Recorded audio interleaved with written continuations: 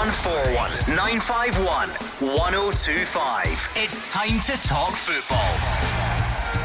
It's Clyde One Super Scoreboard.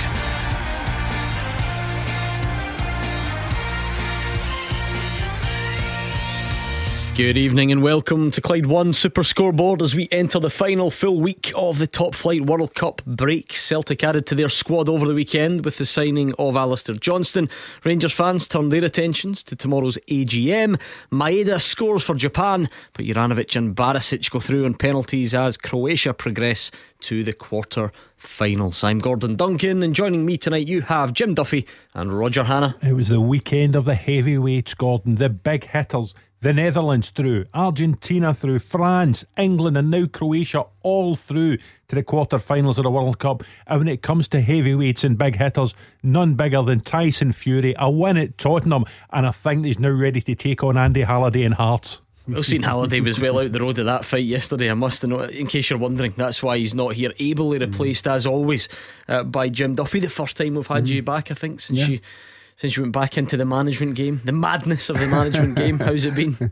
Yeah, I mean, obviously it's up and down, as you would imagine at this level. Gordon, the first couple of games, players did really, really well, and then obviously not so well at the weekend there. So it's I mean, it's a tough task because the competitive level in this division is quite obvious. But listen, we'll just keep working hard and see if we can improve things as we go. And being the football obsessive that you are, I'm sure you're keeping an eye of everything else that's doing the rounds. Rangers have got a new manager as well, by the way, just in case you hadn't heard. Celtic are signing players over the weekend, even though it's late November, early December. We've got a World Cup raging on, and not too long before the top flight returns. Yeah, I think Andy was staying at the confrontation just in case somebody pulled his hair. So not a good idea. But listen, there's always plenty to talk about, Gordon. I think obviously the World Cup takes precedent over everything else, and there's been some fantastic games and some terrific goals. And as Roger said there, there was a few shocks early on in the qualifying stages, but when it comes to the knockout stages, the big guns seem to be having their focus and getting their priorities right, and so far no shocks in that stage of the tournament. Come on then, 0141 951 1025. Let's hear from you, Rangers fans. Maybe you're looking ahead to tomorrow's AGM. I know there is more positivity now because the manager's in place and many of you are happy with the appointment, but there's still been a lot of question marks for board members and directors of recruitment and all the rest of it. So why not get your thoughts in ahead of that? What sort of points do you want to see answered tomorrow? Celtic fans, I know it was over the weekend, but maybe you were too busy doing your Christmas shopping or on your Christmas night out. Why not pick up the phone and let us know what you're making of your team doing some very early transfer business? Did you watch the World Cup there? Juranovic and Barisic, they're through. Maeda scored in 90 minutes, but they're out. So anything at all that's on your mind, now is the time, and this is the place to share it. 0141 951 1025. And by the way, every single caller who makes it on air tonight goes into the draw for the chance to win a pair of tickets to a tribute night to the Wim Jansen Celtic team that stopped 10 in a row. What a night that should be. It's at the SEC Armadillo in May next year. Lots of the main characters from that era will be there. Jackie McNamara, Harold Bratback, Morton Vekost, many more. And I'm not daft, I know that's not up the street of everyone in this city with the way things are divided. But look, it's the 5th of December.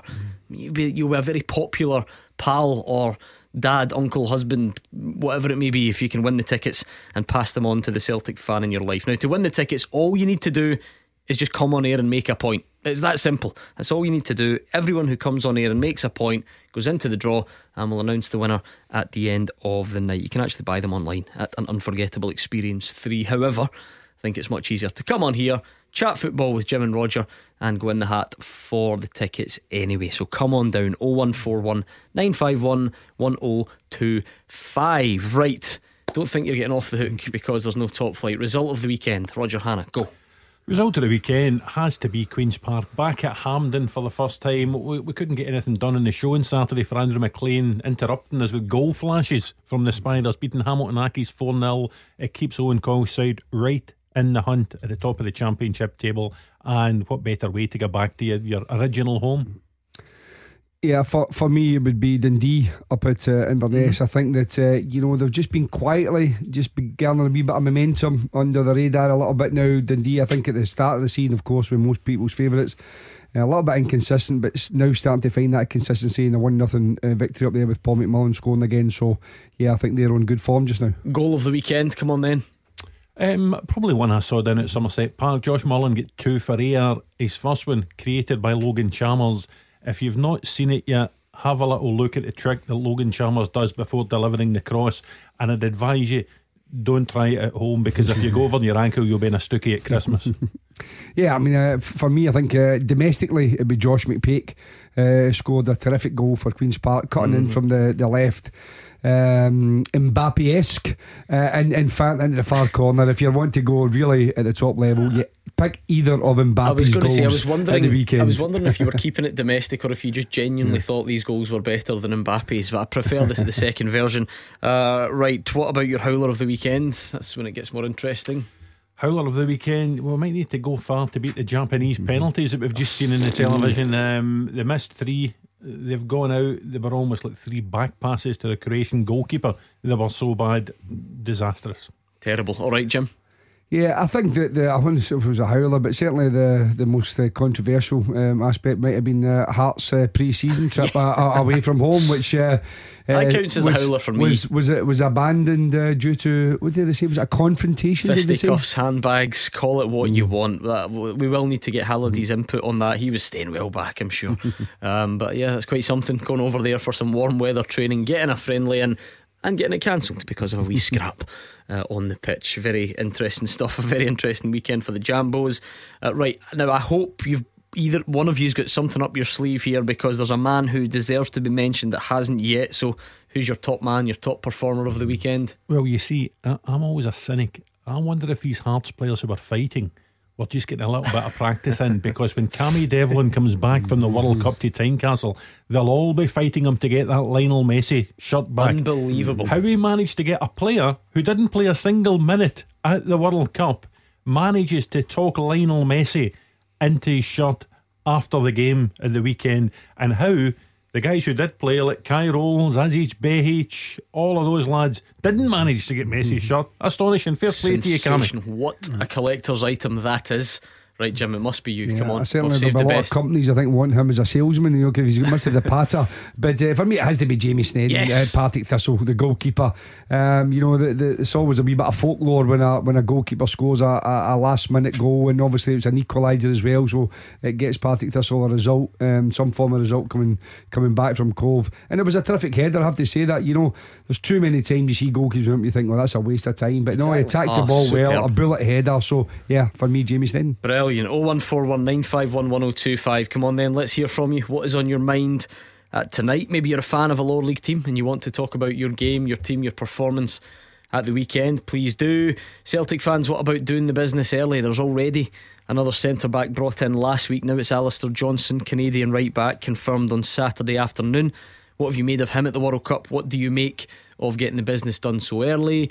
Rangers fans, I think we're working our way through the reaction to Michael Beale taking over. We had a full week of that. What about tomorrow then? It's AGM time. Are there still questions needing to be answered, or are you feeling a lot better about things simply because the new manager is in place? Why not let us know? And we'll even talk World Cup if you want. That's the beauty of this show remaining on during the World Cup break. It really is up to you. Come on, 0141951 1025. Let's bring in Alec, who's a Celtic fan. Mixed bag during that World Cup, Alec. Maeda scores and goes out, Juranovic goes through. Did you watch it? I did watch it, Gordon. I'd like to say Vive la France before we start. Quite right. No, even though I've got England in the sweepstake, Alex, so I'm a bit torn, I must admit. But anyway, don't you worry about that, Gordon. Anyway, it was good to see the Celtic right back and the Rangers left back, Juranovic and Barisic playing well today. Obviously Maeda, it was good. It gives you a wee bit of extra excitement when you see players coming from their own league. I thought the three of them actually done well. Obviously I was rooting for Japan, to be perfectly honest with you. I thought they played the better football, but it's good to see Celtic Rangers being involved in the World Cup, and hopefully it will continue into the second part of the season. Yeah, mixed bag, like we said. Roger Maeda early on looked like he was going to be the match winner, and then of course his teammates maybe let him down with the penalties that were atrocious. For Barisic and Juranovic, they've probably both had better games actually, but it can't be a bad thing, can it, to be in the quarter-finals of the World Cup? No, and listen, Maeda took his goal really well and he deserved it for a really good performance. It was a touching moment after the penalty shootout where he was in tears. His Celtic teammate Juranovic went over, kissed him in the head, gave him a wee hug, and you could see, the disappointment etched all over Maeda's face because he had given everything, and then they go out in the worst possible manner, that penalty shootout. But as Alex says, Barisic, Juranovic now on to probably Brazil in a quarter final next weekend, and if they get further they'll probably miss the restart to the Premiership. I don't think any of us were expecting players who were going out from the Scottish Premiership to miss the resumption because they were still there at the World Cup. I think is that the cut-off, would you say then? Can you realistically, you can probably play the quarter-finals and then come back? Well, it's certainly in Borna Barisic' case, because I think the two semi-finals are the Tuesday and Wednesday, and Rangers play Hibs on the Thursday. Well, that's definitely going to be difficult. And Juranovic just gets that extra day or two because Celtic play on the Saturday. Saturday lunchtime at Pittodrie. No problems for Cameron Carter-Vickers, unfortunately for him. They were sent packing at the weekend. I thought he was unlucky to be left out the game on Saturday afternoon against the Dutch, because I thought he played really well in the group game he was called into. Right, Jim, be honest then, where's the balance here? If you're a manager or at a club, if you're at Celtic or Rangers, is it about, great, these guys will be better players because they're on the world stage and they're performing against good opposition and they'll come back better players? Or does your finance director call you up and say, Kerching, it can't be a bad thing to put players in that type of shop window? Yeah, exactly. I mean, from my manager's point of view, the confidence and belief that these players can go toe to toe with the best players in the world and not look out their depth. Not just the Old Firm players, but I've seen guys for Dundee United, Mirren, Hearts, etc. So I think that says that our league is perhaps a little bit better than some people would suggest it is, in terms of the football and the quality and the depth of players now. But you're right, for the players, their agents, and also for chief executives and things like that, clubs, they'll be looking, thinking, there's a possibility that the value of these players could be significantly increased. Celtic signing a right back, which would suggest you would think there has to be some sort of interest in Juranovic, because you wouldn't really see, even at Celtic with the depth, they've got three out and out right backs with Anthony Ralston, Juranovic, and now Johnson. Would you really need three right backs? You wouldn't think so. So that would suggest that perhaps there's been discussions in the background regarding Juranovic. We'll have to wait and see. What about that, Celtic fans? Because I know it was Saturday afternoon, but this of course is the first time we've had the chance to catch up as a midweek audience. So what did you make of the signing of Alistair Johnston on Saturday? Do let us know. What about that, Alec? Celtic have done their business early, signing the Canadian right back. What did you read into that? I think Big Jim's hit it right in the button. I think obviously Juranovic has been looked at. I mean, Man United's been quoted as being interested in him. Obviously, we're not going to have three right backs, Gordon. Anthony Ralston, the new Canadian, going Juranovic.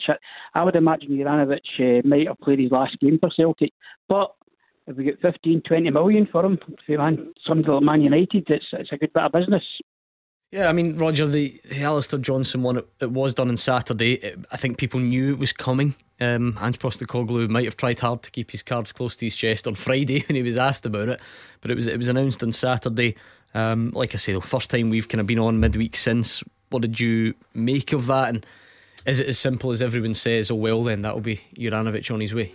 Yes, I think it probably is, to be honest with you. The story broke just before the come on air on Saturday, didn't it, Gordon? That Johnson was arriving. As Jim says, Celtic, even Celtic or Rangers aren't going to carry three right backs or three left backs or anything like that. So I think the arrival of Johnson is good business by Celtic. If you can get the replacement in before the head guy departs, then that's good business. I think Juranovic will go, I'm not sure, 15 to 20 million, but I think if Celtic get 10 million for him, that is a major lift in what they paid when he came in from Poland a year or two back.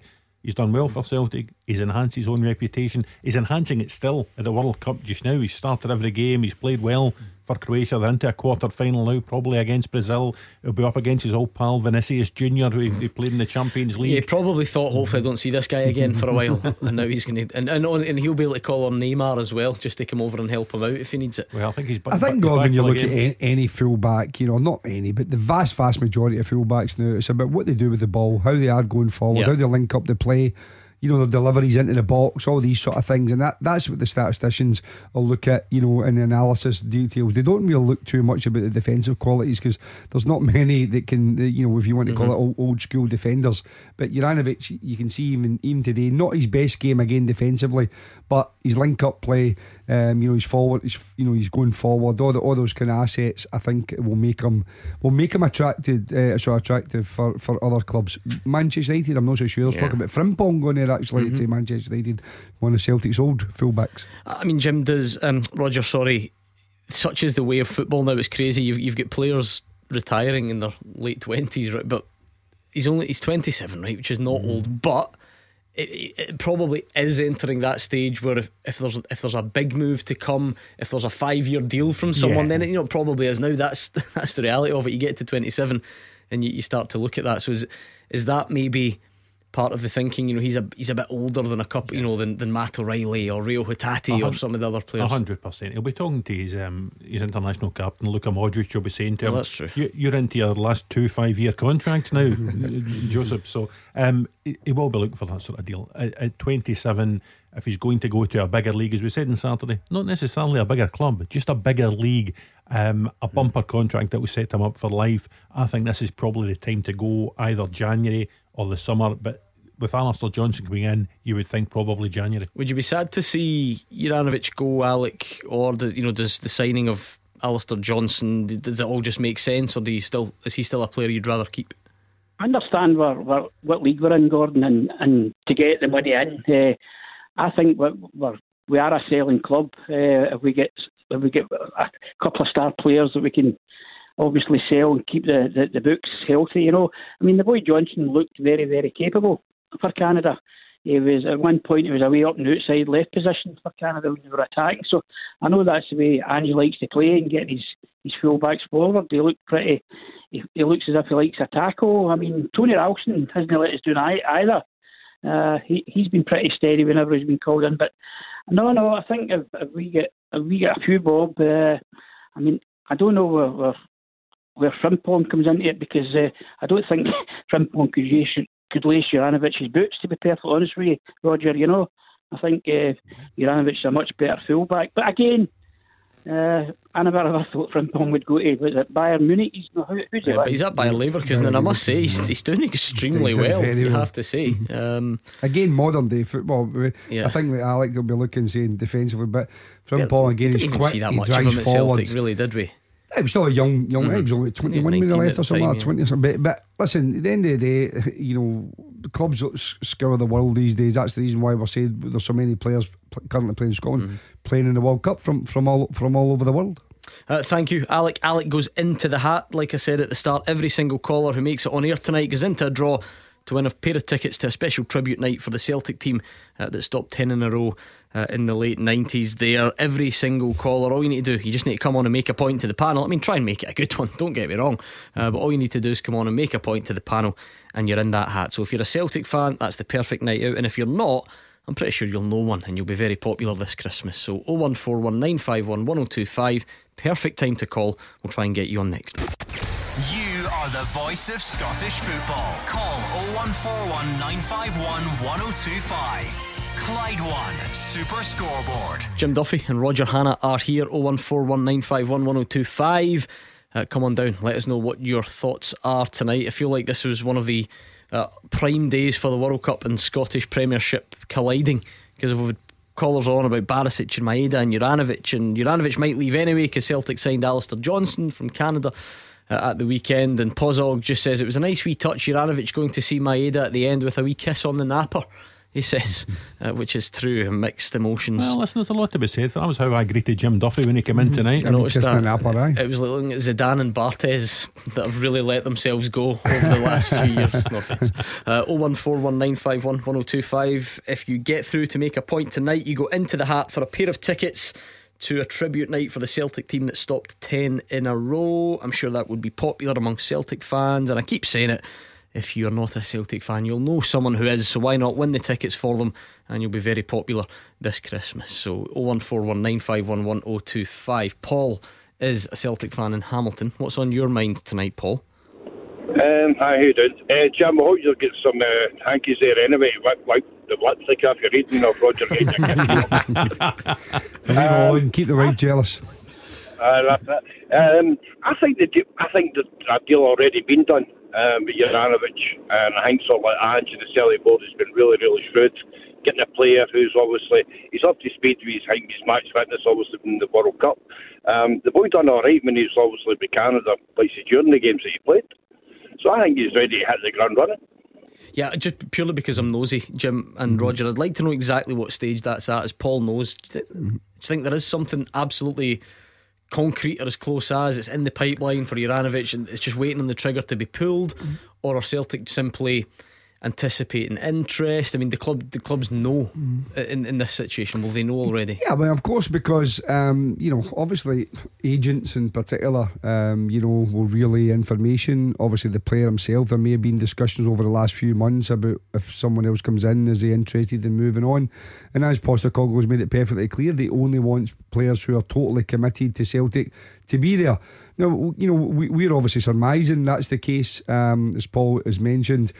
We can't guarantee it, we don't know 100%, but you would the suggestion is that would you bring him in for 6 months, even if he's going to leave in the summer, just to kind of work his way into the kind of programme of Ange Postecoglou? Possibly, because the way Celtic play is very, very demanding and is quite unique at times, especially for a fullback. Yeah, so perhaps he is going to come in and integrate him over the next 3 or 4 months so that he's ready and up and running for next season. So I don't think it's guaranteed that Juranovic would go. It would just seem to make a little bit more sense. Roger?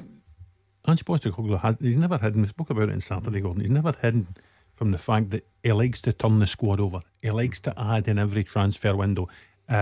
He's quite happy if players like Juranovic come in, do well, get sold at a big profit, and come January, if he's got Alistair Johnston in and there are offers there on the table for Juranovic, he might be keen to take something in the region of, say, for argument's sake, £10 million, because what that will do, that might then allow him to go and buy another striker, or it might allow him to go and bolster another position in the team that he thinks needs strengthened. What did you make of Alistair Johnston? It's great when you have a signing that actually played at the World Cup and people can pretend they're now all experts on him, having watched him 3 times. Add to that the YouTube clips that everybody researches now. What did you make of him?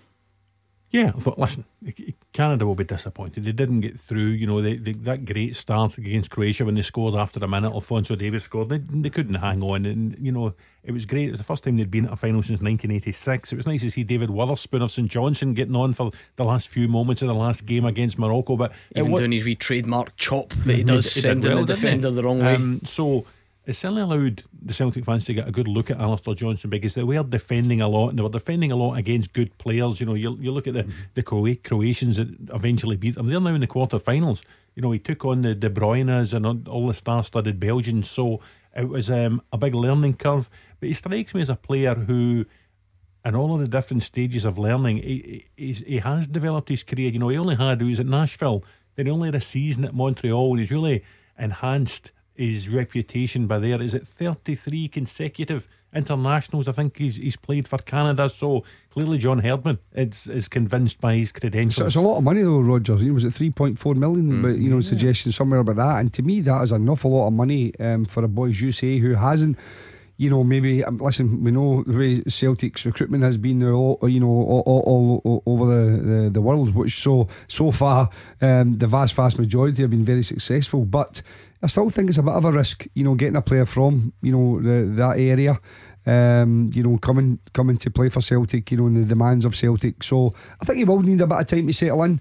That's the reason why I don't think it's nailed on, Gordon, that Juranovic will leave in the January window for me. How highly do you rate Juranovic, Paul? How big a loss would it be? We've had a bit of more of a mixed response to that than I expected in the last couple of weeks, I must admit. See, I mean, obviously, when you used to look at Juranovic last year, how he played, and then obviously for the start of the season, when there were obviously bigger clubs like coming in for him and all the rest of it, I think he's went after the boil a wee bit. He's no been the same player. It's sort of Tom, you see a wee touch. I really do think that, watching him. Is that fair? Yeah, listen, I completely agree with that, Paul. I completely agree with it. I remember him first coming to the club, and it was his debut. I think his debut was an Old Firm game at left back. Celtic had injury problems, and you could immediately see this was a decent player. And once he got over and made the right back berth his own, you thought, yep, this has been a really good signing.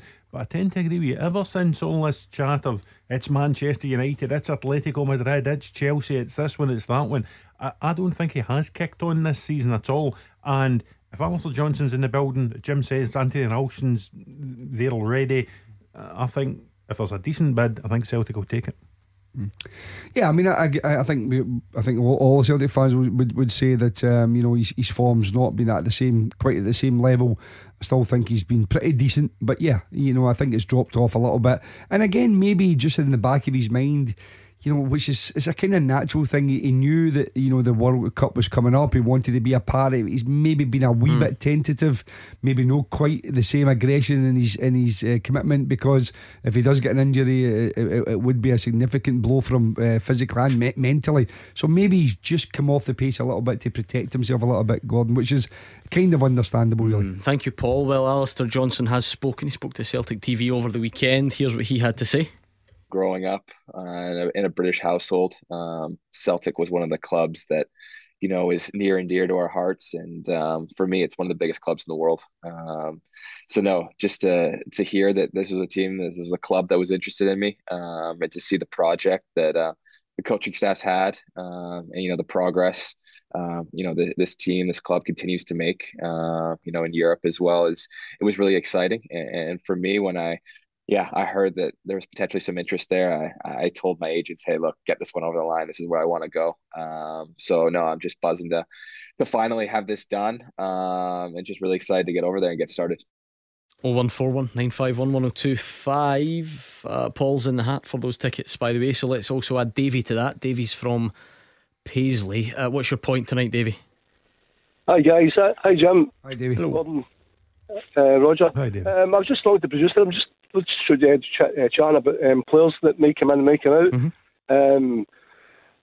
Celtic have got an abundance of centre halves now. He likes obviously bringing in the Japanese boy, but Big Starfelt's a bit injury prone, and potentially boy Welsh maybe getting loan this season. I'm thinking the boy Porteous for Hibs will be a free transfer. He's probably about a £3 million player in my eyes, and I think if he under the guidance of Big Ange, he could potentially become a better player. So, what are your thoughts are?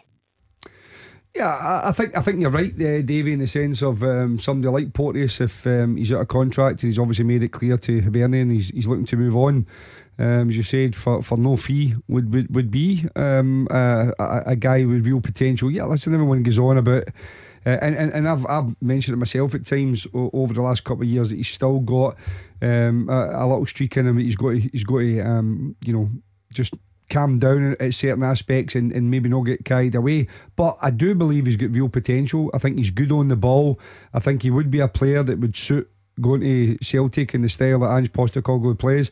So yeah, I think that would be a good option if they move guys out. But again, as you mentioned, they've got their top heavyweight centre backs at this moment in time. I don't agree with Starfelt's injury prone. I think he's been a little bit unlucky here and there, because when he came in at first, he wasn't match fit, if you want to call just it that. Off the plane almost, wasn't he, that night at Tynecastle? Yeah, but so I think he was thrown in at the deep end a little bit. But I think him and Carter Vickers, last year was a terrific partnership.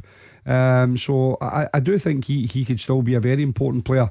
Obviously Jens, we don't know the situation regarding that in longer term. But yeah, I agree, Davey. I think Porteous would be a good shout. Could Ryan Porteous be a target for Celtic, Roger? Is that one you can see? Interesting. I was reading Lee Johnson's quotes the other day, and clearly Hibernian now will try and get some money for Porteous in January transfer window. They knocked back decent money from Millwall. I think it was last January. At the same time, they were knocking back Birmingham for Kevin Nisbet. But Ryan Porteous has made it clear to the club he's not going to sign another deal. He sees his future elsewhere. I would take a gamble on him. If you're getting him either on a pre-contract to come for nothing in the summer, or do you need to pay Hibs something in January? I would take a chance on him. Jim Duffy knows a lot more about centre halves than I do, but if you watch his performance for Scotland against the Ukraine and Poland, you've seen some of his performances domestically this season for Hibs.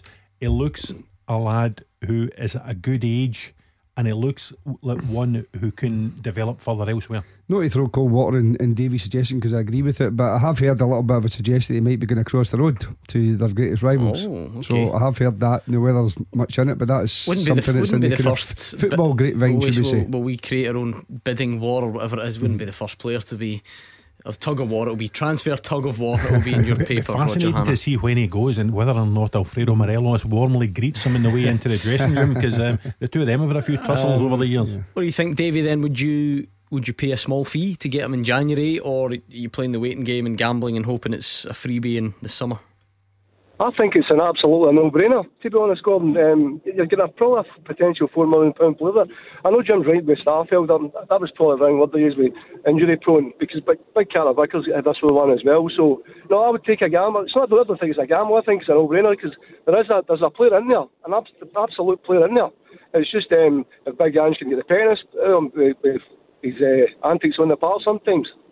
Does a lot of the centre half picture depend on what Ange Postecoglou thinks about Moritz Jens' future, what he thinks about Stephen Welsh's future, although that one is probably a bit more predictable. He's never that close to the starting 11 when people are fit, because they've signed one. They signed Kobayashi left-sided last week. Yeah, again, and Carter Vickers is nailed on. You would imagine Kobayashi, having been left-sided, would be the obvious partner then for Carter Vickers.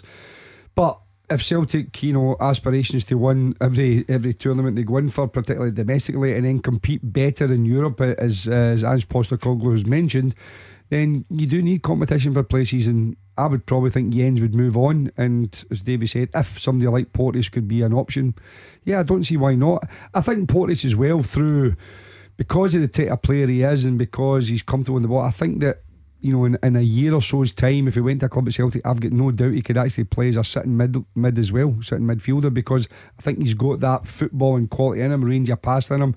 Yeah, we know he's got natural aggression, but I think the more you have of the ball, the less you have to make challenges. And Celtic, are a team that have the ball the vast majority of the time. Davey, it doesn't always happen, but the pundits are in agreement, so thank you. That was Davey and Paisley on 0141 951 1025. He goes into the hat for the tickets, just like everyone else who gets through to make a point tonight. Now, before we go any further, transfers, World Cup, it's all very exciting, but if you tune your ears into anything this evening, make sure it's this.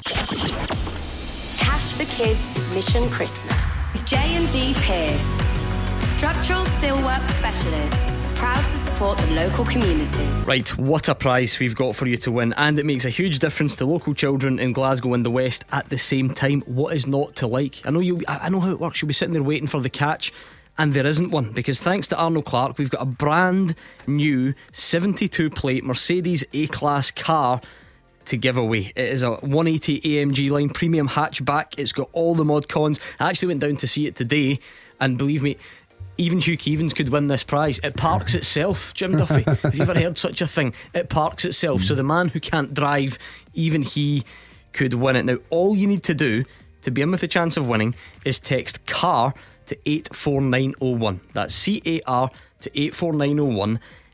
The text costs your standard network rate message and then £5 donation to Cash for Kids. So you're giving a fiver to children in your community, right on your doorstep, that need your help, and you might even win a car at the end of it. Talk about a win-win. That does not even do it justice. We're trying to help battle holiday hunger. We're trying to make a difference for children this Christmas Day. That's the right thing to do, and you might drive off in a brand spanking new Merc at the same time. So it is an incredible chance. The lines close Saturday the 17th of December at 6 PM. Over 18s only. T's and C's are at Clyde1.com. So do not forget, text CAR to 84901. Good luck. 0141 951 1025. This is Scottish football's league leader, Clyde One Super Scoreboard. Roger Hannah and Jim Duffy are here. It's 0141 951 1025. We are on Twitter at Clyde SSB. We've got another World Cup game coming up. No direct Premiership involvement this evening, but I'm sure we'll enjoy Brazil, South Korea nevertheless, so we'll keep a wee eye on that. You can talk World Cup, by the way. I know it's just a bit of a strange time. We've never had to come on for 5 weeks whilst the Premiership goes into World Cup hibernation. So if you want to talk about that, please do. We've been talking a bit about Celtic's new right back and what this means for their current right back, who, by the way, along with Rangers left back, got through on penalties against Celtic's striker at the World Cup. Are you following me? There's always a link, Gordon. There's always. Speaking Speaking of Celtic right backs, do you think Anthony Ralston will be watching this game tonight cheering on his old pal Neymar? I think that's unlikely, to say the least. I must admit, I was a wee bit surprised he kept taking Maeda off. You know, because I thought he was doing well. He scored. Yeah, but he didn't look. I mean, I know we know the way he plays for Celtic. You know, he's constant, but he done that every game. It was almost like, you know, it was a certain cut-off point, regardless of how the game was going. I must admit, looking at the game today, I thought far too early to take him off, and I did think it had an impact because I think they were much weaker when he came off. Yeah. Well, they're out and he'll be on his way back to Glasgow at some point. Celtic fans, 01419511025. Rangers fans, it's quieting down a bit. How busy has it been the last few weeks? There was all the speculation about the manager, then the manager left, then the new one got appointed, and it's just been non-stop thinking ahead to the resumption of the Premiership. The only thing you might have had in your calendar for a while is the club's AGM tomorrow. So I wonder if are you going along? Any shareholders out there want to get in touch? What issues are you expecting to be raised? What would you like answered? Why not come on here and use it as a pre-AGM sounding board, if you like? Because for weeks there was a lot of negativity on these phone lines. You know, there was a lot said about investment in recruitment in board members. So I know that Michael Beale's come along and made many of you feel better about things, but is everything better? Is everything rosy? Or will there be a few tough questions to be answered tomorrow at that AGM? Why not let us know right now? 0141 951 1025. Let's bring in Stuart and Coatbridge on that topic and see what he thinks. Take it away, Stuart. Yes, thanks very much for letting us on. I think there'll be something happening tomorrow. I know for a fact. I don't think Dougie Park will be no longer the chairman. I think that's the reason why Bale came in, because he knows the club. I think there'll be changes. 3 weeks ago I was talking to one of my friends that's friends with Dougie Park's son, and he was telling me there was a bit of ups and downs with the board, and the training wasn't up to standard, which was proof when Bale came in. He cancelled the friendly. So that tells me, when I seen Morelos a couple of weeks ago, he's never been fit for the last manager to get sacked. I think maybe the first or the second week of January, I think Rangers will have a new board, and I think it's time for Dougie Park to step down. The man, he's been there and done it, but I still think King will be something to do with it. I think he gets things going on behind the scenes right now that we don't know about. What do you make of that, Roger? There was a story today, actually, a development pre-AGM, that the fan shareholder group Club 1872, they will vote against the reappointment of Chairman Douglas Park at that meeting tomorrow. I think it was 29% of their members drew support for his reappointment. Now, this is, you get a calculator out, Club 1872 has got a 5% shareholding in the club.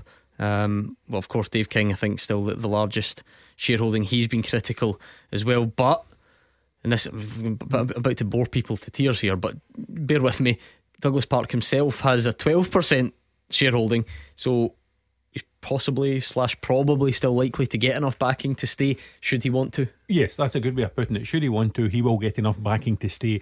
That's not to say Douglas Park and anyone else will be staying long term.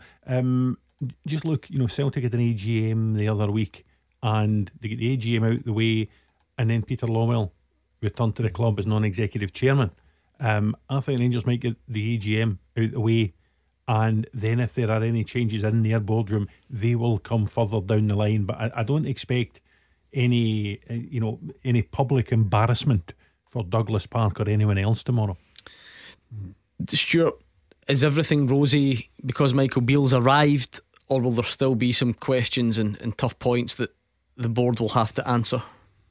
No, I think Beale, he's been there, as you say, he's been there and done it.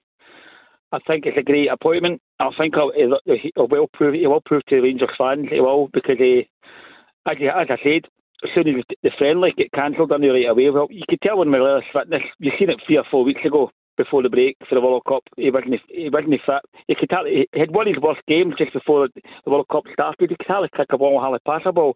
So that was to do with the last manager's training. It wasn't up to standards. I mean, I guess that's some potentially separate issues, Jim. Maybe conflating a couple of things, but you never know. You've seen him many over the years. Nothing's off limits. I've seen fans ask why certain players are taking corner kicks at AGMs and all sorts. So listen, from Stuart's point of view, he's on about Morelos' fitness. The fitness is down first and foremost to the player individually. It's how much he wants to be, as fit as he knows. He'll know his own standard. Then you've got the sports science department, you've got the fitness department. It's not all down to the manager. People say about the way he trains.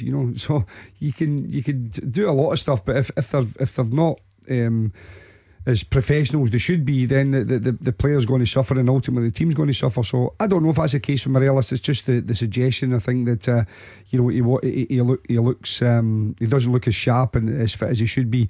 Regarding the club itself in terms of the AGM, I'm not sure, but if Douglas Park is still going to want to be there, but I think he has a significant investment in the club, so I think if he does come out, he may want some of that money, if not all of it, back in again, which again is a different proposition for Rangers. And also, it's Stuart's saying there that that everything should be a little bit calmer because of Michael Beale. Again, I go back to, I was on the programme a few weeks ago, and I was kind of defending Giovanni Van Bronckhorst. And ultimately it's about where you see success. If you're a Rangers fan just now, would winning a trophy this year, or do you have to overtake Celtic? And I know Michael Beale's come out and said he thinks he's got a better squad than Celtic. I understand that. He's not going to come out and say he's got a lesser or his squad's not as good. But I think most people think Celtic's got a better squad. They've got a stronger squad. There's a more balance about their squad at this moment in time. So I'd be amazed if Rangers could turn the deficit round. So what would Stuart or Rangers fans see as a successful partner of the season for Michael Beale? Roger, based on these phone lines, I base everything on this show. If Rangers AGM had taken place at any point for the last 8 weeks, 10 weeks, 12 weeks, and certainly at any point on those kind of middle 2 weeks in November following the St Mirren game, it would have been intense, to say the least. How much of the heat gets taken off by Michael Beale's appointment, and how much of the heat still exists? Well, judging by the phone lines tonight, Gordon, an awful lot of the heat has been taken out of things by Michael Beale's appointment, because had, as you say, the situation been going on that had been going on, then the night before the annual general meeting, you would have expected the phone lines here to be ringing off the hook with irate Rangers supporters. Stuart's the first one to come on and discuss the AGM. There are issues, of course there are issues. There are issues at every club, whether you're Rangers, Celtic, Partick Thistle, it doesn't matter. At an AGM, that is the time when supporters want to get things off their chest. But it sounds to me as if a lot of the supporters are satisfied with the appointment of Michael Beale, and a lot of the heat has been taken out tomorrow's meeting. Maybe time does that as well, Michael Beale. But I suppose deep down though, because again, go back to the calls we were having, we get loads of criticism for Giovanni Van Bronckhorst, Roger, but it would be, but look, this is not just about the manager. Where's the money from Bassi and Aribo in the Champions League and the Europa League final? We didn't invest enough. What we did invest was in the recruitment's been poor, and all these sort of the communication's not been good. Michael Beale can't have fixed all of that, or is that just the sort of fickle bit that football fans will sometimes do? As we stand, Michael Beale hasn't fixed anything because he's not had an opportunity to fix anything yet. Haven't had a game of football since he was appointed as successor to Giovanni Van Bronckhorst. So it'll be fascinating. These meetings always are fascinating. We'll laugh when people, as you touched upon, their shareholders get up and ask why such and such a player's taking the corners. When you think an annual general meeting should be about perhaps loftier questions about the future of the club and as an ongoing concern. So it's always fascinating to hear what shareholders bring up. Maybe they are going to bring up the things that they've spoken about on this show for several weeks now. We don't know. We'll certainly find out tomorrow. And I think as they digest what is said and what is asked and what is answered, you probably get more phone calls tomorrow night on the phone in about this. We will find out. Thank you, Stuart. 01419511025. And just like that, we're here already. Beat the Pundit with the Scottish Sun. For the best football news and opinion online, thescottishsun.co.uk/football. I had the worst weekend ever. My weekend entirely ruined because the pundits won every night last week. It just kept me awake. Don't do the same this week, please, listeners. Come on, let's get a victory on the board nice and early by dialing 0141 951 1025. You have to dial it before 7 o'clock though, and it could be you who's trying to beat the pundit next.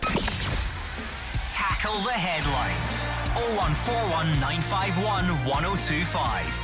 Clyde One Super Scoreboard. Jim Duffy and Roger Hannah are here. 0141 951 1025. Please get in touch. Let the guys know what you have been thinking football wise over the weekend.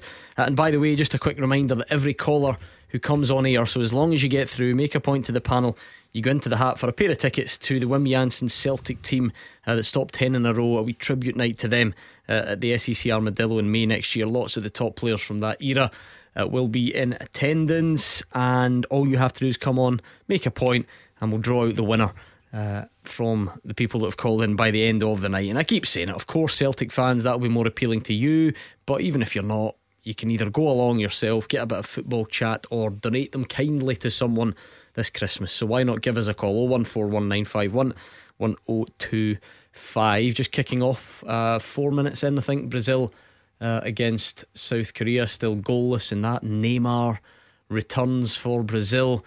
So will the favourites go through easily, or will there be a wee shock? We've not seen a shock yet in the knockout stages, so we'll keep you up to speed on that one. By the way, any thoughts on the weekend's action? Championship fans, League 1, League 2, come on down, we'll get you after we do this. Beat the Pundit with the Scottish Sun. For the best football news and opinion online, thescottishsun.co.uk/football. Right, we need a better week, listeners. We need a better week. The pundits won every single night. Even when it got to Friday, I had high hopes, and Cammy Bell won 3-0. It was all too easy. So let's see what we can do tonight with Graham in Paisley. How's it going, Graham? Not bad, thanks. Yourself? Yeah, not bad at all, Graham. You fancy your chances against these two? Not sure, I'll give it a bash. That's all you can do. Roger Hannah, despite his best attempts, still starts on -1. He can try and wriggle out of it all he wants, but he's not ready yet. A few more defeats and we'll think about it. And Jim Duffy, I got a +1. Not quite, you're not that bad. Jim Duffy will be on tails. So let's see what we've got. And it is tails, it's Jim Duffy. Good luck, Duff. Cheers, mate. Who is going to take on Graham and Paisley. So what we do here then is give Jim some Clyde 2 in his ear.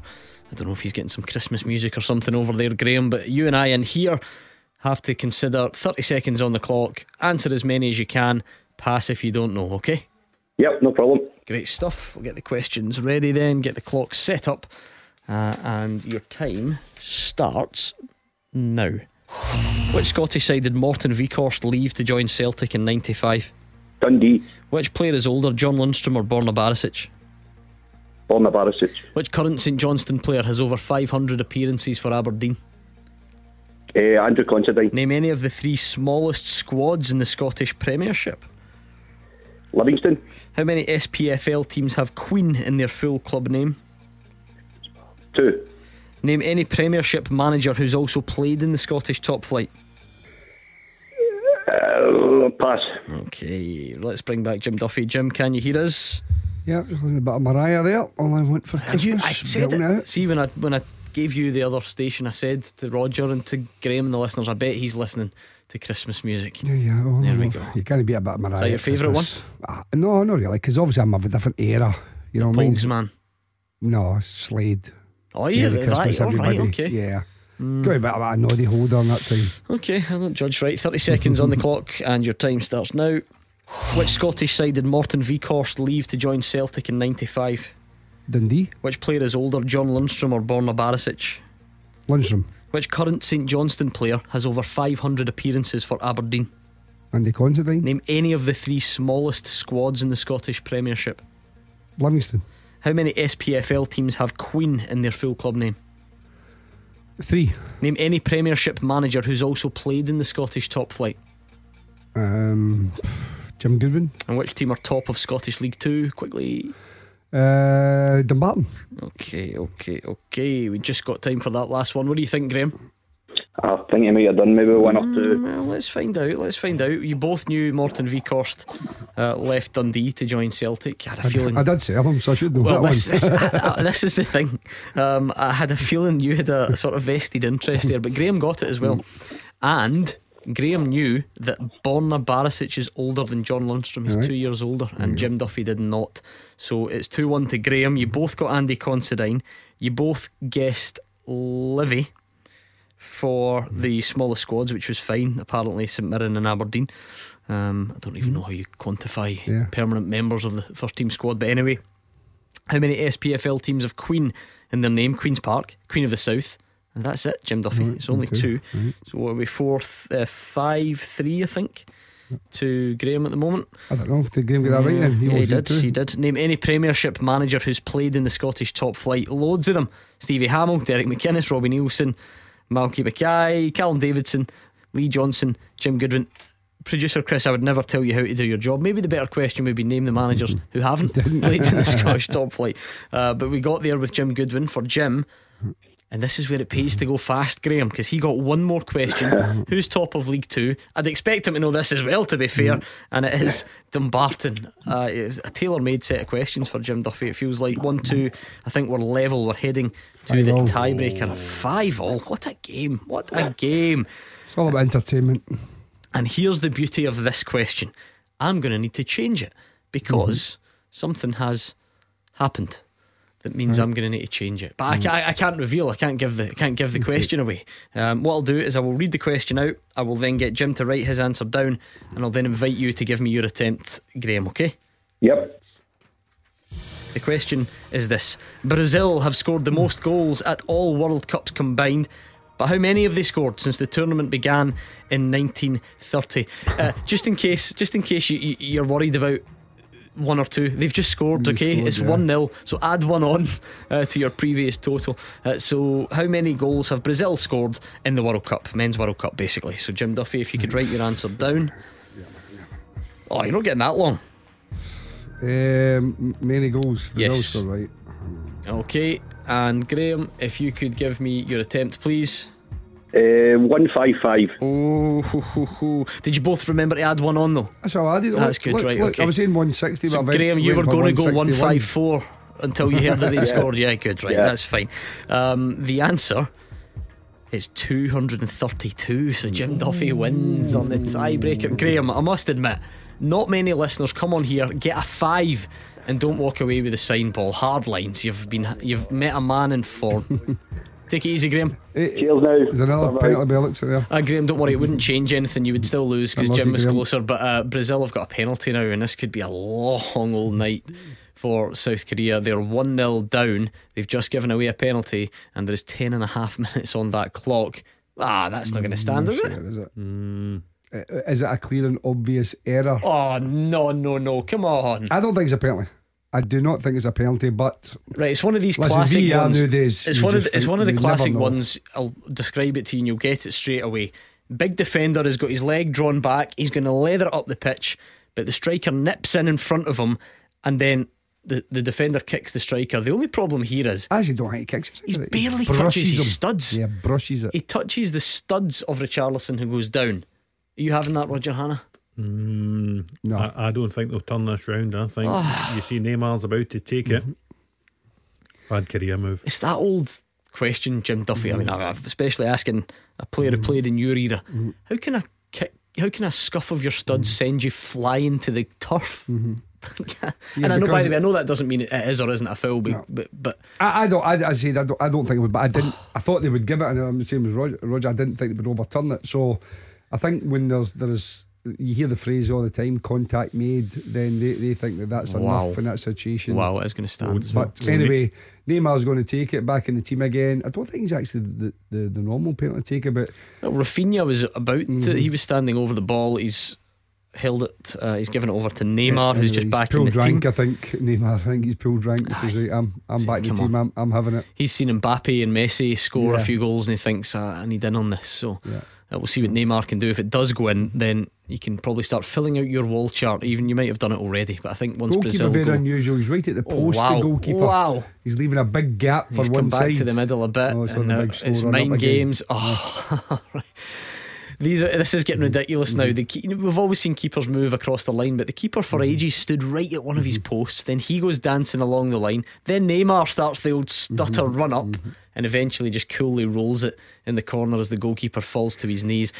I'm looking at the Brazilian players all dancing there, Jim, and celebrate. Is that how you and the Mary Hill boys used to celebrate when you scored back in the day? Yeah, of course. Samba. Yeah, of course, you used to do that wee bit of rhythm. There's nothing the matter with that, Gordon. But the other thing for me is I've seen so many penalties, so many poor penalties. I thought there was a rule a little while ago that you weren't allowed to stop your run up. You can't on the last step.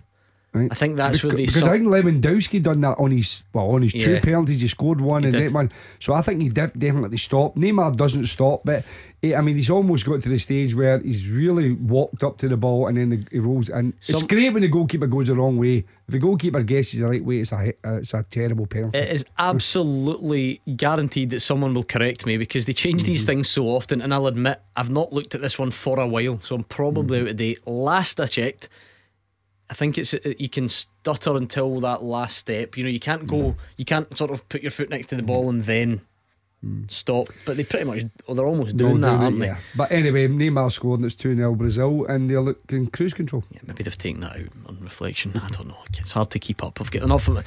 That's down my priority list, Roger. I need to keep a top of offsides, handballs. See if people want to stutter on their penalties. Crack on. He certainly won the Battle of Wilns with the Korean goalkeeper. 2-0, not even 14 minutes played. A long severe night for encroachment. South No, they don't seem to bother about that when they do that, because when they deal with that stuttering, all the players are already in the box. Like last night, because Loris was off his line, but half the players were in the box. Do you notice where the two Brazilian wide men were as Neymar was preparing to take the penalty? Everybody stands on the edge of the box. They were stood down the side, the lines. The idea of that being if the goalkeeper pushes it out there onto it first. I've never seen that before until Brazil. See, again, I didn't think that was allowed. I thought you couldn't be ahead of the ball. So there you go. They weren't ahead of the ball. They were just in line with the ball. You're right, you don't see that very often. Why not? Because it seems like quite a simple thing to try. Yeah. Oh well, listen, they'll all be doing it soon. Yeah, there'll be somebody started like the guy lying behind the wall for a free kick. Where are you at the weekend? Have you got a long journey in a Challenge Cup? Yes, a lot of way up to Elgin. Yeah. Yes, that's not the nicest of journeys, but listen, that goes to do you go straight to penalties? Do you know what you've asked me? I think it does actually, but it's strange because I heard Hugh on the programme a couple of weeks ago when Drumchapel were ready to play, and he said to me, send me to his next game. That was his quote. He did, Gordon. Yes. That was his quote. I heard it on the radio. So I was listening. Briggs. And what did he draw? Elgin away? He's turned his back on it. Any chance of South Korea coming back then? No, none whatsoever. Right, okay. Same for you. There's more chance of you getting Hugh Keevins to Elgin in the next round of the Scottish Cup. Yes, all the favourites seem to be winning in the knockout stages, don't they? I mean, you look at last night, I thought it might have been one of those nights for England. They looked miles off it. Senegal looked sort of first half hour, up for it, and then it was so easy after that. Jude Bellingham first goal went in England, then just went up a level, and the stuffing seemed to be knocked out of Senegal, and Bellingham did well, but again, Foden's link up play, Kane was always going to score eventually. And that goal was a brilliant goal. I have to say, Kane's goal, just in terms of counter attack, it was so slick, quick, great movement, great timing of passes, great way to pass, and outstanding finish. So yeah, it'll be a terrific game, England and France at the weekend.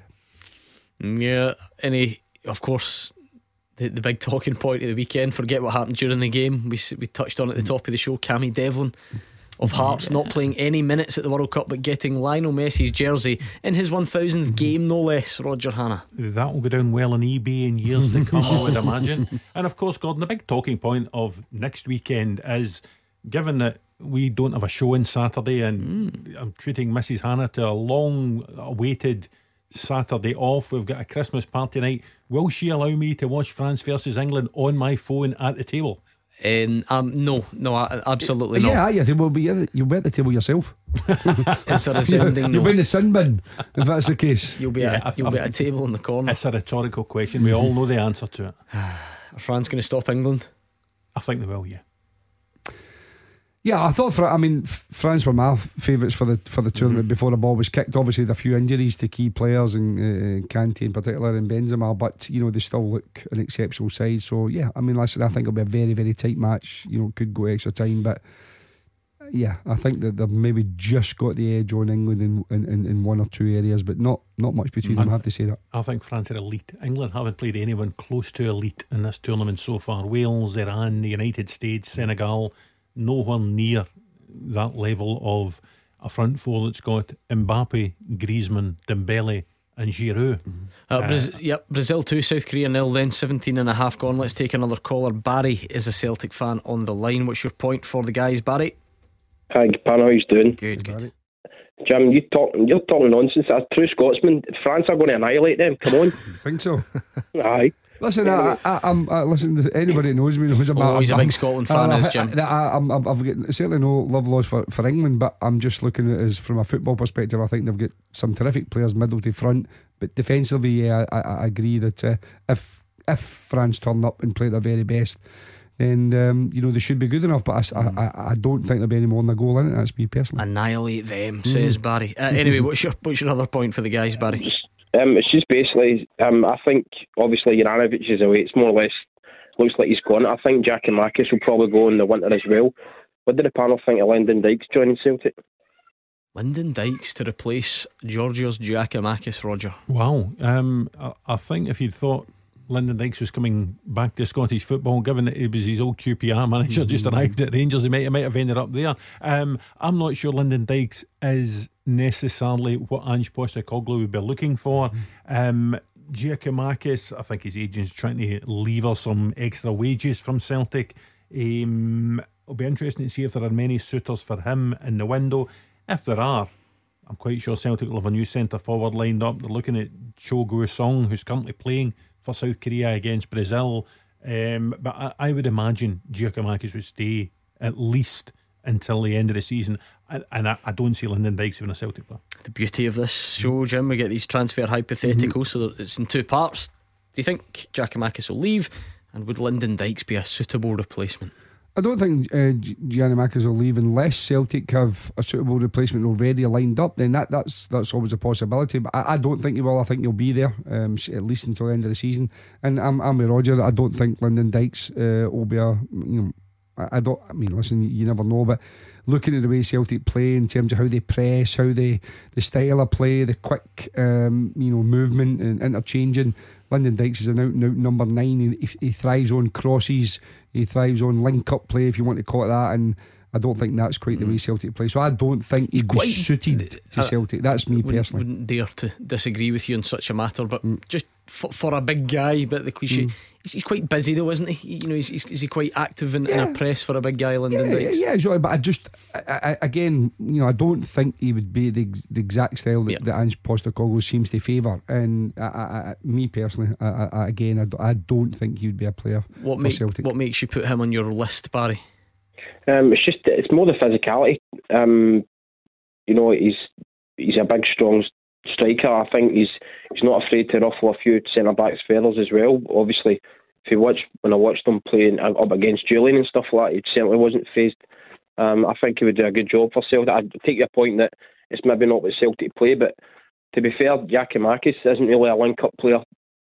I would say per se that's his strength. His strength is more of physicality.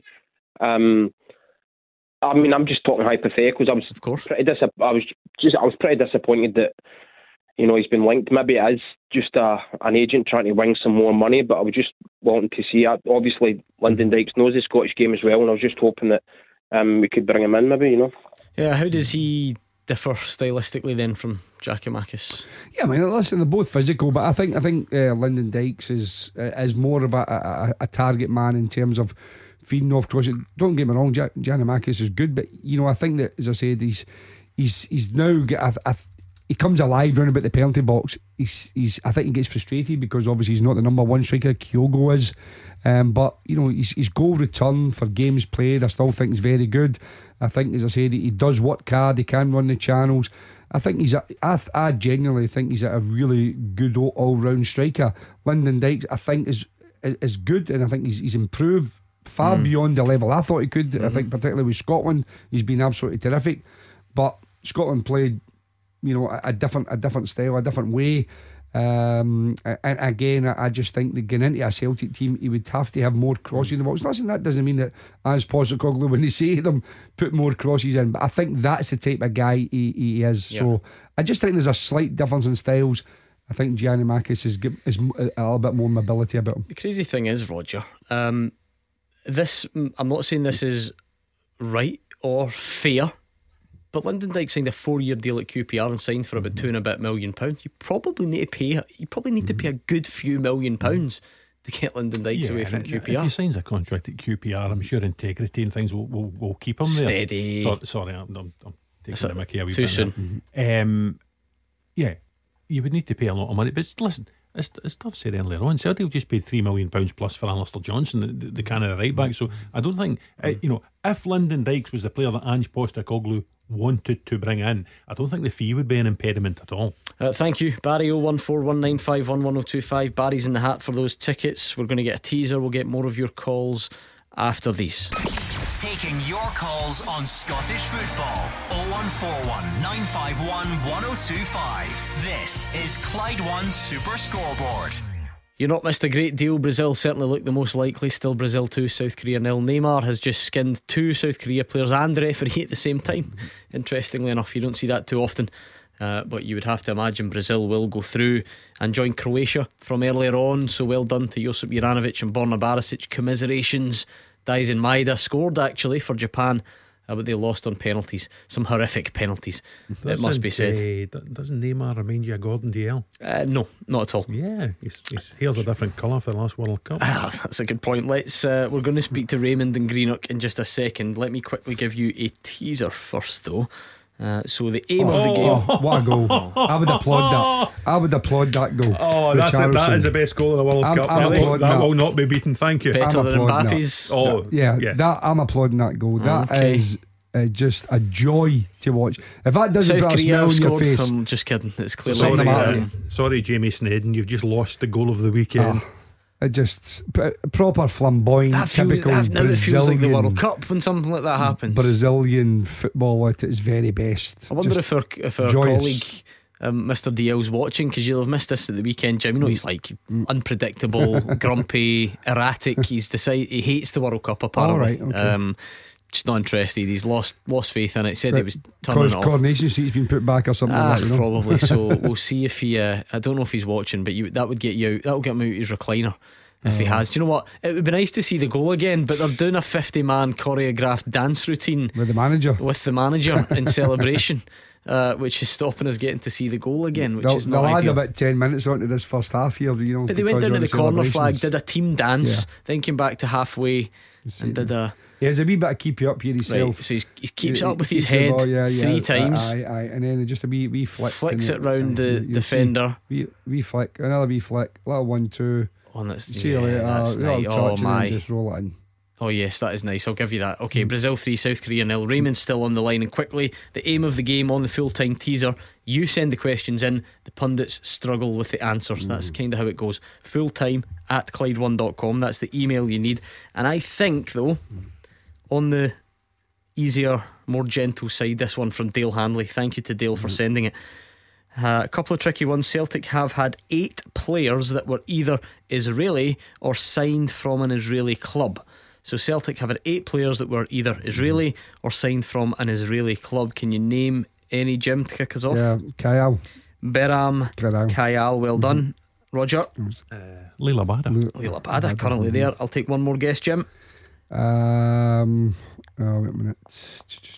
There's obvious ones there, but I'm just trying to think of the other ones. No, just go for the obvious ones if you so wish. Roger, do you want to put him out his misery? El Hamed. Okay, I think it was a team effort. I think Jim was about to say that as well. Okay, we'll leave it there. So that's 3 down, 5 to go. Looking for 8 players that were either Israeli or come from an Israeli club to Celtic. fulltime@Clyde1.com. Come up with a question, email it in, just like Dale did tonight, and we'll use it on the show. Let's bring in Raymond, who's in Greenock. He's a Morton fan. You thinking about the big time yet, Raymond? I think it's about time. I mean, there's such a big area, you know, like why are we not up there in the Premier League top 12? Jim Duffy, how you doing? Legend. Yeah, good, Raymond, thank you. Aye, good man. Good to see Morton doing well. See, here's the difference, right, between some of our pundits. Gordon Dalziel is desperate for Ayr to fail because he doesn't want them to do better than they did when he was there. But you're not like that. You would quite happily see Morton get promoted this year, I'm sure. Absolutely. Having said that, I mean, Raymond saying, is it time? You can dream big, but what a mad division it is, Jim, and it's in December. You wouldn't be surprised if things changed a lot. Can they stay? Yeah, I mean, listen, it's very, very competitive. As I mentioned earlier on, Dundee are starting to get a little bit of a rhythm going now. Obviously, at the start of the season, I thought it'd be between Dundee and Partick Thistle, but Ayr United have been exceptional. Obviously, having that consistency of natural goal scorer, Yaki Niemi's been magnificent. But in terms of Morton, I think Dougie Imrie's done an unbelievable job with him and Andy Milne. I think that Andy's experience has helped as well. Dougie being a young manager. But for the resources they have and the budget and all these sort of things, listen, they need a clean bill of health. That's the thing. They don't have too many options. If Muirhead or Jai Katongo's injured, something like that up front, they don't have too many options. But at the back, they're rock solid. So yeah, I mean, listen, they've got a terrific opportunity. At the very worst, I think they'll be in the playoffs, and I don't think anybody will fancy going to Capello at the end of the season if they're thereabouts. Saturday sums up the difficulty though, Raymond. Draw at Arbroath, which isn't an absolute disgrace. It's not an embarrassment, but it's now fourth place because the teams round about you win. Granted, only 3 points off top, but that probably sums up how tough it is, isn't it? It just shows you. I mean, we were second place. If Ayr had dropped points, we had won, then we're top, and then we're fourth. There's like 10 points, I think, separating 1 to 7. It's just, for me, it's the most competitive league in the world. I don't know about anywhere else that any team can win. I mean, that's it, Roger. You can put whatever sort of limits on it you want. Raymond's right. It's 10 points between first and seventh. It's 4 points between the top four.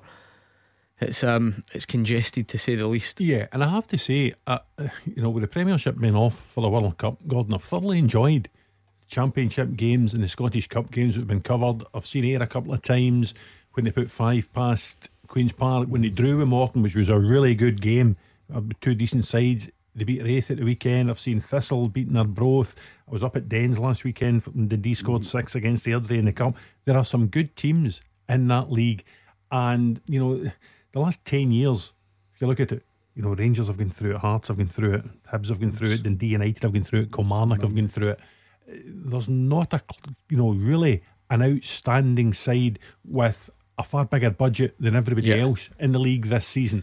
And I think this excitement will go right to the wire in this league this season. I mean, I'm sure Dougie Imrie would be listening saying, hold on, Dundee have got a bigger budget than us. But I would take your point, in terms of some of the proper big hitters that have been in recent seasons. Raymond, all of a sudden though, it does seem like quite an experienced squad in places. Some good important players signed, obviously from being my neck of the woods. Liam Grimshaw played many games for Motherwell's in at right back these days. You've signed another experienced centre half that everyone recognises from the top flight. Aye. Effie Ambrose. Aye, Big Effie's been such a great signing, so he has. Imagine Morton signing Effie Ambrose. It's just happened.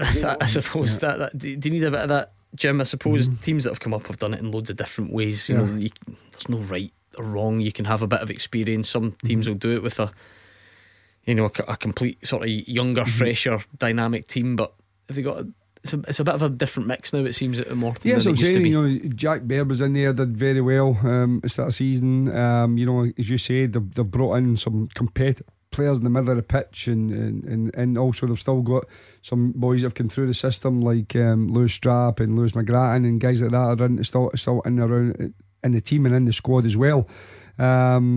But it's just getting that balance right. They seem to have a real togetherness there. I think that when you go to Capello, you want teams to dread it. You want to be going down there thinking, this is going to be one tough game, and that's the way they've made it. But they score goals. As I say, they're ultra competitive. But Roger had mentioned some of those other clubs. Oh my, Brazil are 4-0 up inside 36 minutes. It's another brilliant football goal and a great finish. But I think that, as I said, just getting back to Morton, I think that you're right. There's very little between an awful lot of the clubs. But when I was there, for instance, you had Rangers in the league, you had Hibs in the league. As Roger said, they're aren't these type of teams, even though Dundee probably will have a healthier budget than most, they're not miles away from everyone else. So yeah, I think if they can just maybe add someone else in the front department to supplement the players they have in the January window, and keep that nucleus of a squad there, as you mentioned, Efe Ambrose at the back, and alongside that real strong organisation they have. If they can just add one more to the firepower, I think that they'll be definitely in the top four. Would the biggest budget in the league not be Queen's Park? Potentially, could be. But we, what we're saying is that these guys, this shows you again. Queen's Park are up there. They've got a terrific manager, Owen Coyle, or these kind of guys. So it's going to be thrilling. And I agree with Roger. I think it'll be. I think the last week of the season, you might well have 5-6 teams still in with a shout, not just have won the title, but certainly competing for the top 4 places. Right, I'm sorry though, Efe Ambrose, Owen Coyle, you can all take your place in the queue. There is only one main man from the Championship at the weekend, Roger Hannah. It seems like a perfect time to talk about it. Jamie Sneddon, Partick Thistle's goalkeeper, scoring a 95th minute equaliser. It does not get better than that. What a weekend he's had. I think they're off to Benidorm for the. I was going to say, right, we thought, as you would do, why don't we get him on the show tonight? We'll get him on the phone. That would be great. The man in the moment. And the message came back to say that they are in Benidorm, and therefore it probably wouldn't be wise for him to come on the phone. So there we go. I think that answers that one. And he's already spoken to David Friel this weekend, as if his weekend couldn't have got any better. An interview up at Balmoral Stadium with David Friel for Super Scoreboard on Saturday night. But seriously though, I mean, have you ever seen a goalie score live? I don't think I have. Not sure that I have. I did remember speaking to Mark Wilson, touched upon it in the show on Saturday, his goalie at Brecon, Lewis McMinn, who I think scored against Stirling, but that was from a kick out. He wasn't up in the box and heading the ball home or anything like that. So I remember interviewing Lewis after he'd scored that goal, but no, actually live at a game, I don't think I have. None of us have been as involved as you, Jim. You seen a goalie? Any of your goalies ever done it? To be honest with you, I've got a vague recollection of somebody scored, but not from a header, like from a long punt. A kick bounces over, maybe. Yeah, but I can't for the life of me remember where I was, but I'm sure it happened in one of the teams over the many games. But yeah, I mean, as a rare, I mean, obviously the famous Jimmy Glass one for Carlisle is always going to be brought because it saved them from relegation. So that was the most momentous one. But yeah, there's so many times I see goalkeepers going up and I think, what's the point? Send the fullback up, he's got more chance than let the goalie sit in the edge of the box. But it's just one of those situations where it happens. I mean, the big one here a couple of years ago was Xander Clark, but did that even go down as his? You thought it scored against Rangers, but it wasn't. Did someone get a touch? Chris Kane. It was the Hibs goalie that banged one in from his own box over the keeper's head a couple of seasons ago. Mark Oxley? No? Oh yes, it was. Yeah. Was it? Yeah. So I've been I don't think I've seen one live. I'd love to, I must admit. But a good header, by the way, from Jamie Sneddon, who's not that tall, despite being a goalkeeper. An absolutely terrific finish by the lad. It was a brilliant header. Let's hear from him. He spoke to us after the show on Saturday, and just trying to take it all in. I think it's the second time I've been up in the opposition box in my life. It's all a blur, to be honest with you. Got the signal for our goalie, Coach Kenny, to go up, so I just went up. No one was picking me up. I sort of went to the back post, I don't know why, and then just sort of arched my way around, and the ball I just seen the ball coming to me, and I don't really remember the rest. Have you ever scored a goal in your life before? Not since primary school, no. A header? No, definitely no. I absolutely hate heading in the ball. I don't think I've ever done it in my life, but boys are saying it's the best header they've ever seen, but I don't know what happened. So when the corner's coming to you, what are you thinking? It was kind of like coming through the floodlights, so I could barely even see it, and I just remember, I honestly don't remember much. It's just a blur. And then the fans are all on you as well. I just remember just a big smile coming on my face and just wheeling away. I don't even know what I'd done as a celebration. And then next thing I know, I was just at the bottom of a pile, just trying to keep myself safe. I was waiting for someone to stand on me or someone, but it was just mental. I had everyone shouting in my face, and it was just one of those surreal moments in your life that you'll remember forever. Couldn't even see it coming through the floodlights. Come on, he needs to give himself a bit of credit.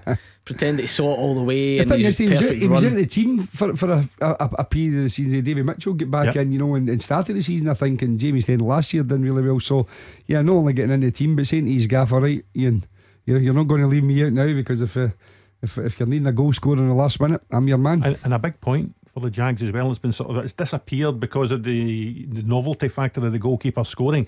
But had Thistle lost at Cove at the weekend, they really were beginning to lose touch with that top four. That was an important point for them. Absolutely. Thank you to Raymond in Greenock. By the way, he goes into the hat for those tickets earlier on. Even though he's a Morton fan, everyone goes in the hat. So thank you, Raymond. It is 01419511025 to join him.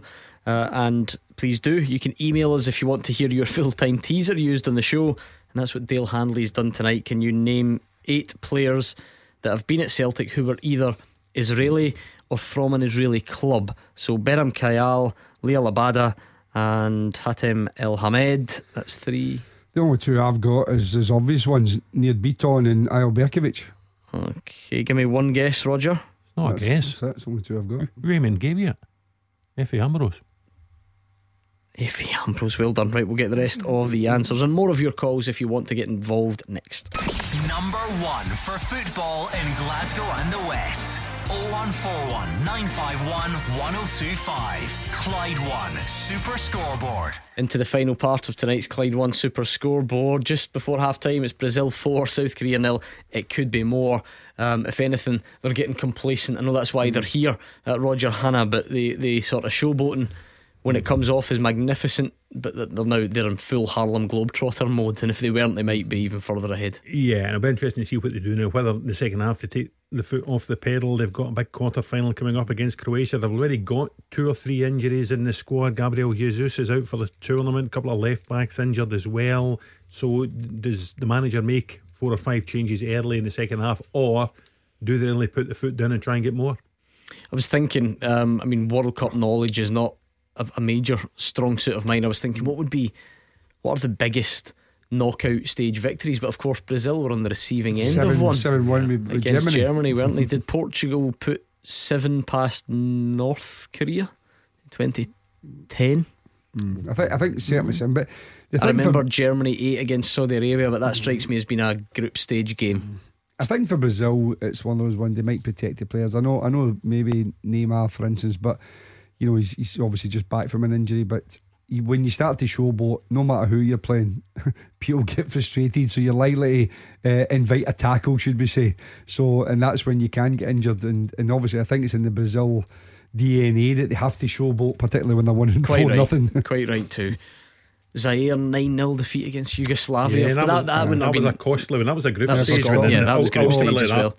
See, Brazil, I'm telling you, they're complacent now, Jim. That's another golden chance for Richarlison. Much easier than the one he missed. They scored, sorry. Yeah, and also I think at 0-0 he just squares that and just is for a tap in for one of his teammates. But they're all wanting to get themselves one of the top goal scorers and enhance their own reputations. But yeah, listen, they've got the luxury of doing it because South Korea are just shell shocked. They've gone completely. They need the half time whistle, and they'll just come out the second half and just try and damage limitation, really. I've said before, I think I've made it fairly common knowledge that Mrs. Duncan could not know less about football if she tried. Just does not come across her radar at all. But she does have South Korea in the sweepstake. I've just had some very insulting words sent in. I don't know if she thinks this is some sort of shock or she was hoping for a different outcome. But I think this is what most people anticipated. Maybe not this easy actually, because this is proper exhibition stuff. 5 minutes added at the end of that first half, which are almost done. So they would get Croatia then, wouldn't they? Yeah. After this. Well, they will, let's be honest. Even in this mad game, there's not going to be a change here. So Barisic, Juranovic, rest up, because you've got Neymar and Vinicius and whoever else coming at you. And they've just the full 100. Rafinha. Yeah, they've just the full 120 minutes to get past Japan. So they'll certainly need to rest up if they're going to take on the Brazilians. And the Brazilians look as if they're the team to beat in this tournament. We're not that far away, of course, from the Premiership resuming a week on Thursday. Will be Rangers against Hibs, so we're not too far. We've been speaking about things to look forward to for Rangers fans, or maybe I don't know if looking forward's the right expression. AGM tomorrow. When are Hearts back from Spain? That's what we really need to know after this friendly match got abandoned due to Barney. Roger Hanna, they must be back soon, are they? Well, yeah, I think Eddie Hearn will be meeting them off the plane at Edinburgh Airport. You see some of the Tyson Fury bill. Yeah, some of the shots that were thrown, as they say, Jim, against Almeria. It was a pretty decent win that knocked Alec Cochrane in his backside, I think. I was going to say Alec Cochrane, he starts it. He's a wee nibble at the boy, who then puts him on his backside, basically. Is it although it was one of the Hearts youngsters is the one that's caught the eye. wasn't it? Is it Aaron Darg? You call him Darge? Is that how you say it? Darg. He is. I don't think it was the first punch he's ever thrown. Put it that way. I mean, he's only 19. I saw people saying, "Get this boy signed up. Get this guy on a long-term extension." He waded right in among players much older than him. Where was Halliday? That's what we need to know. Let's cut to the chase. Where was Halliday? See, this is the thing. He's clearly there for a free holiday, right? The guy's not even been playing the friendlies because he's nursing that injury, isn't he? The old Achilles. So he says. He's got the hair transplant as well. So he's got. You can't head it anyway. He's got one of those. You're not allowed to head it, so he's all right. Yeah, he's got one of the wee umbrella hats that you get because he wants a bit of sun on it, but just not too much. Just the old sort of miracle grow. I have to be honest with you, it's not the first time I've known that friendlies, pre-season friendlies and stuff like that have been abandoned. No. There's been a couple of I certainly know that I've been involved in a couple over the years that, not me personally, but teams that I've been involved in having a. So why is that then? Because obviously the logic says it should be the complete opposite. Yeah, it's because of that, because the teams are they take exception. Yeah, they're accepting. Well, wait a minute, this is a little friendly, and somebody's when we have really bad tackle or somebody doesn't. I remember myself. You know that you could maybe see from here, but I've got a scar underneath my eye up here, and it was an elbow from. He's now quite a well-known horse trainer, Mick Quinn. Who was an experienced player at that time, and it was a friendly match, and just playing away next minute he's just absolutely done me with an elbow burst, and I was skinnier then, so I had the high cheekbones and it was just opened up. And I bet you took that well, said don't worry about it. Correct. I was like Bruce Lee for the next 20 minutes trying to attack him, so I was going everything was going, so and then there was a bit of a stramash, and then there was a bit of a fight, and then the teams come off the pitch and all sorts of things. So yeah, I mean there has been a few occasions over the years where friendlies don't turn into the friendly they should be. Yeah, I must admit I'm well aware of my responsibilities here as a professional broadcaster, Roger Hanna, so I don't want to stray over the line too much, but is the biggest lie ever told in football when these things are described as scenes that no one wants to see? I can't think of a bigger lie. Wants to see it. Given they're on the back page of all the newspapers this morning, everybody wants scenes to see. They just rename scenes that everyone wants to see. Absolutely correct. Right, I shouldn't condone violence and all that sort of stuff. Anyway, hopefully the bosses aren't listening. We've got not long left actually, and it is half time in that game. Let's see if we can round off this teaser. It was a good one tonight actually. I liked it from Dale Handley. This is the type of thing we're looking for, but it can be about anything at all. So get your thinking caps on, put a question together, send it to fulltime@Clyde1.com, and I'll do my best to use it on the show and catch the pundits out. So Dale tonight wanted to know if you could name 8 players who've been at Celtic who were either Israeli or have come from an Israeli club. So Nir Biton, Kayal, Abada, Elhamed, Berkovic. They all of course represented Israel internationally. I'm sure Effie Ambrose came from an Israeli club. I know that the Anorak in the corner will probably have them, but do you, Jim Duffy? I've got something in the back of my mind, but I can't remember. It's like Chevron or Chezon or something like that.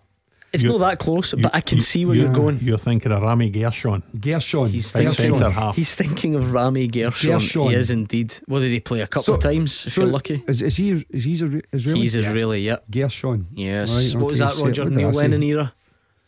First time? Yeah, would be coming in low, and a vague recollection of him maybe scoring at Inverness. Yeah, that's about all I can remember. His only goal. Yeah, I think so. Right, one more. No, I'm toiling. No. I'm out. Not Israeli. Yeah, signed from Israeli club. Yes. What's Maccabi signed for this? So what era are we talking? Yeah, quite recent. He would have been there under Ange Postecoglou. He's not there anymore. He played under Ange Postecoglou actually at the start. Midfielder? Yes. Oh, that's a good one. I like that. Well, I don't feel so bad that Roger can't get it. Would you call the film character that wears the wee black mask across his eyes? Oh, Ismaila Soro. Ismaila Soro, not Zorro. Soro. Ismaila Soro, well done. Thank you, Jim and Roger. Thanks for all your calls. Well done, Graham and Paisley. You've won the tickets to that Celtic night. We'll be in touch with you shortly, so congratulations again. Thanks for all your calls and tweets. Gordon DL, Mark Wilson are here tomorrow, and Callum Gallagher is up next.